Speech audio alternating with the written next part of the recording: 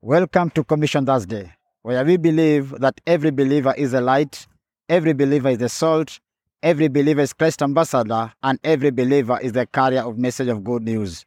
Turn with me the book of Matthew chapter 5, verse 13. From the Amplified Version, the scripture says, "You are the salt of the earth, but if the salt has lost its taste or purpose, how can it be made salty? It is no longer good for anything, but to be thrown out and walked on by people when the walkway are wet and slippery." I know this is one of the verses that most of us relate with. And there is a quote I came across that says that for you to transform the world, you must understand the world. It's so unfortunate that some of us, we are trying to transform the world that we do not even understand. We don't understand the principles of the world. We don't understand the ways of the world. We don't understand even the energy or the wisdom of the world. So it becomes a challenge for us to be the salt of this earth. So for us to be effective and to transform this world, we need 3 pointers. Number 1, we must teach the word.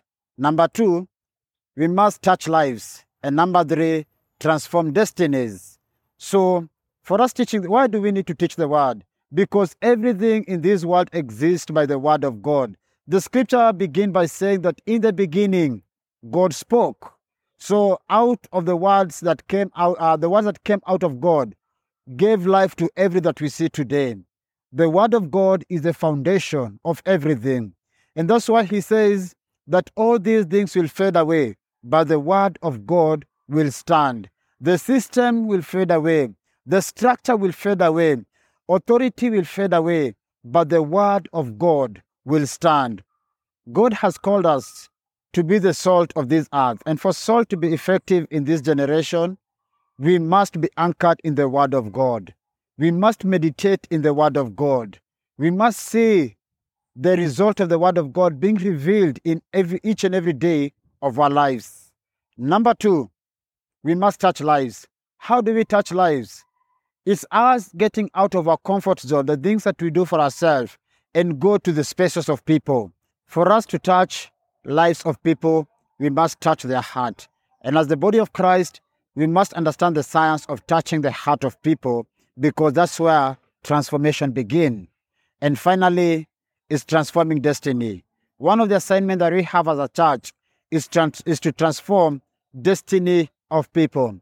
Even those people who are in the body, in the church, some of them are still groping out, finding their purpose. It is our responsibility to align them to that which God has destined for them.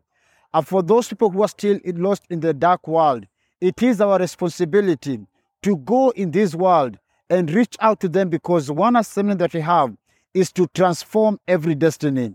The scripture says that until every tongue will confess and will live a life worthy of the calling is when we will experience the second coming of Jesus Christ. So if we want to see the second coming of Jesus Christ, let's arise as the body of Christ and amplify the first coming.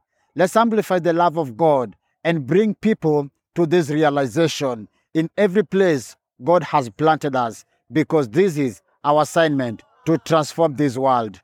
Be blessed.